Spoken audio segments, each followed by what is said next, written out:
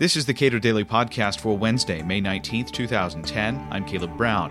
Senators Joseph Lieberman and Scott Brown believe that U.S. citizens once designated as terrorists by some persons or committees other than the U.S. civilian court, that U.S. citizen should be stripped of citizenship and then tried for those alleged crimes in military courts, where lower standards of evidence apply.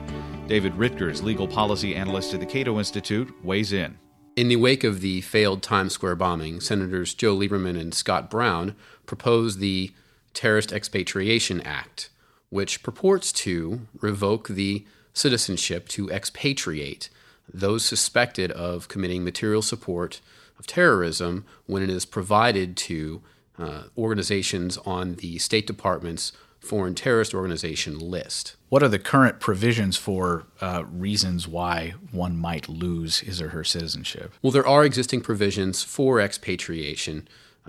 There's two categories of actions that can trigger expatriation. The first is swearing allegiance to another country in one form or another, and that's an administrative hearing where the government would prove by a preponderance of the evidence, which is about 51% sure is really what that means, that you have either sworn allegiance in an oath to another country or that you have signed up in the armed forces of another country or in some other affirmative act intended to renounce your association with the United States, your citizenship, and join this other country. The other category of acts that can result in your expatriation are very serious crimes against our national security, to include treason, levying war against the United States, fomenting an insurrection, seditious conspiracy, very serious criminal offenses.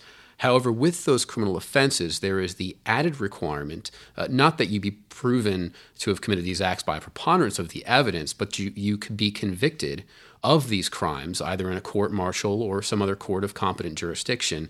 And of course, that carries with it the burden of proof beyond a reasonable doubt. The only reason then for applying a preponderance of evidence standard for your expatriation is you taking a particular action or making a particular statement that makes clear your intentions with regard to the United States. Yes, and this is traditionally done in the context of having another country being at issue, where you've left this country, you've joined another country's army, say, and so you're renouncing your citizenship in that manner. What are the benefits that Lieberman and Brown see to the justice system, to U.S. security of what they want to do? Well, advocates of the Terrorist Expatriation Act have a couple of benefits that they perceive. The first is that citizens who are accused of supporting terrorism, committing material support of terrorism, could be expatriated and then would be subject to prosecution in the military commission system. So really this is not, as some might put it, merely updating expatriation law for the 21st century. This is a jurisdiction hook for certain people. It's a jurisdiction creating proposal. So you would shuttle these people out of the civilian criminal court system and you would put them into the military commissions. Because as they stand now, and historically, citizens cannot be tried by a military commission. So this somewhat inventive workaround is to revoke their citizenship. This speeds the plow then for taking people who might otherwise have to go through a costly, expensive, burdensome legal process in U.S. civilian courts and moves them into something that can be dealt with a lot more quickly. Well, I wouldn't characterize the commissions as any less expensive or moving any faster, and history has not shown that to be the case. But it really is, at its core, an attempt to reduce the civil liberties of anyone who is accused of supporting terrorism.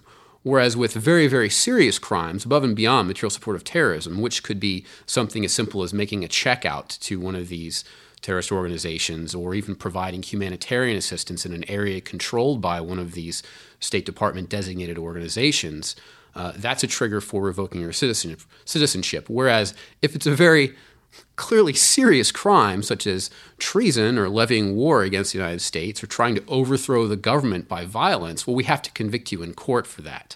So there's an odd split that this proposal would create in the penalties for the serious crimes versus creating jurisdiction in the military commissions for those accused of material support of certain terrorist organizations. There are a lot of conservatives who have no problem with this line of thinking. And in conversations that I have with folks who call themselves conservatives and think that this is okay, they leap beyond the point at which the designation terrorist occurs. They believe we are already talking about a known terrorist rather than someone who has been accused of terrorism. And I think that's a knee-jerk reaction that anyone accused of terrorism, because of the psychic trauma of September 11th, 2001, we leap to the conclusion that anyone accused of terrorism is a terrorist, and therefore we can go ahead and loosen the burdens on the government and reduce their civil liberties because of what they perceive as the most serious offense that you could commit. But we've seen with several high-profile cases, the scientist accused of the anthrax mailings right after September 11th, 2001 turned out not to be the perpetrator of that, and so applied to him. This would have revoked his citizenship, and he would have ostensibly been shipped off to Guantanamo for prosecution in the military commission system. And we also take a look at the case of Brandon Mayfield, who was a lawyer out in Oregon who had served in the Army, had later converted to Islam. He was a criminal defense attorney, and the FBI wrongly associated his fingerprints with fingerprints left at the scene of the Madrid, Spain commuter train bombings. And so they accused him of that crime, even though there was no explanation as to how his fingerprints would have gotten from Oregon halfway around the world. It turned out the fingerprint belonged to a terrorist from North Africa. But that didn't come out right away. And the downside of this bill is that it would have already revoked his citizenship, presumably before the revelation of his innocence came to light. And so with this bill, you have the prospect of a natural-born non-citizen. So someone is born here, lives here their whole life, they get their citizenship revoked. And in that way, it's very, very different from the traditional context of how these things have been litigated. You have a whole raft of cases from the early 50s where you had persons who had dual citizenship or had some kind of affinity with Italy or Japan, were from Italy, Japan, their parents were, and they went to those countries. They got rounded up and drafted during World War II, and courts would litigate. Did you forswear your allegiance to the United States? And so they would litigate the facts of it. Well, was this person conscripted and compelled? Well, some of them might have tried to feign sickness and not be at the swearing-in ceremony, whereas if they had actively worked in the Army, taken a position in leadership as an officer, well, then certainly they've done something that warrants their revocation of their citizenship.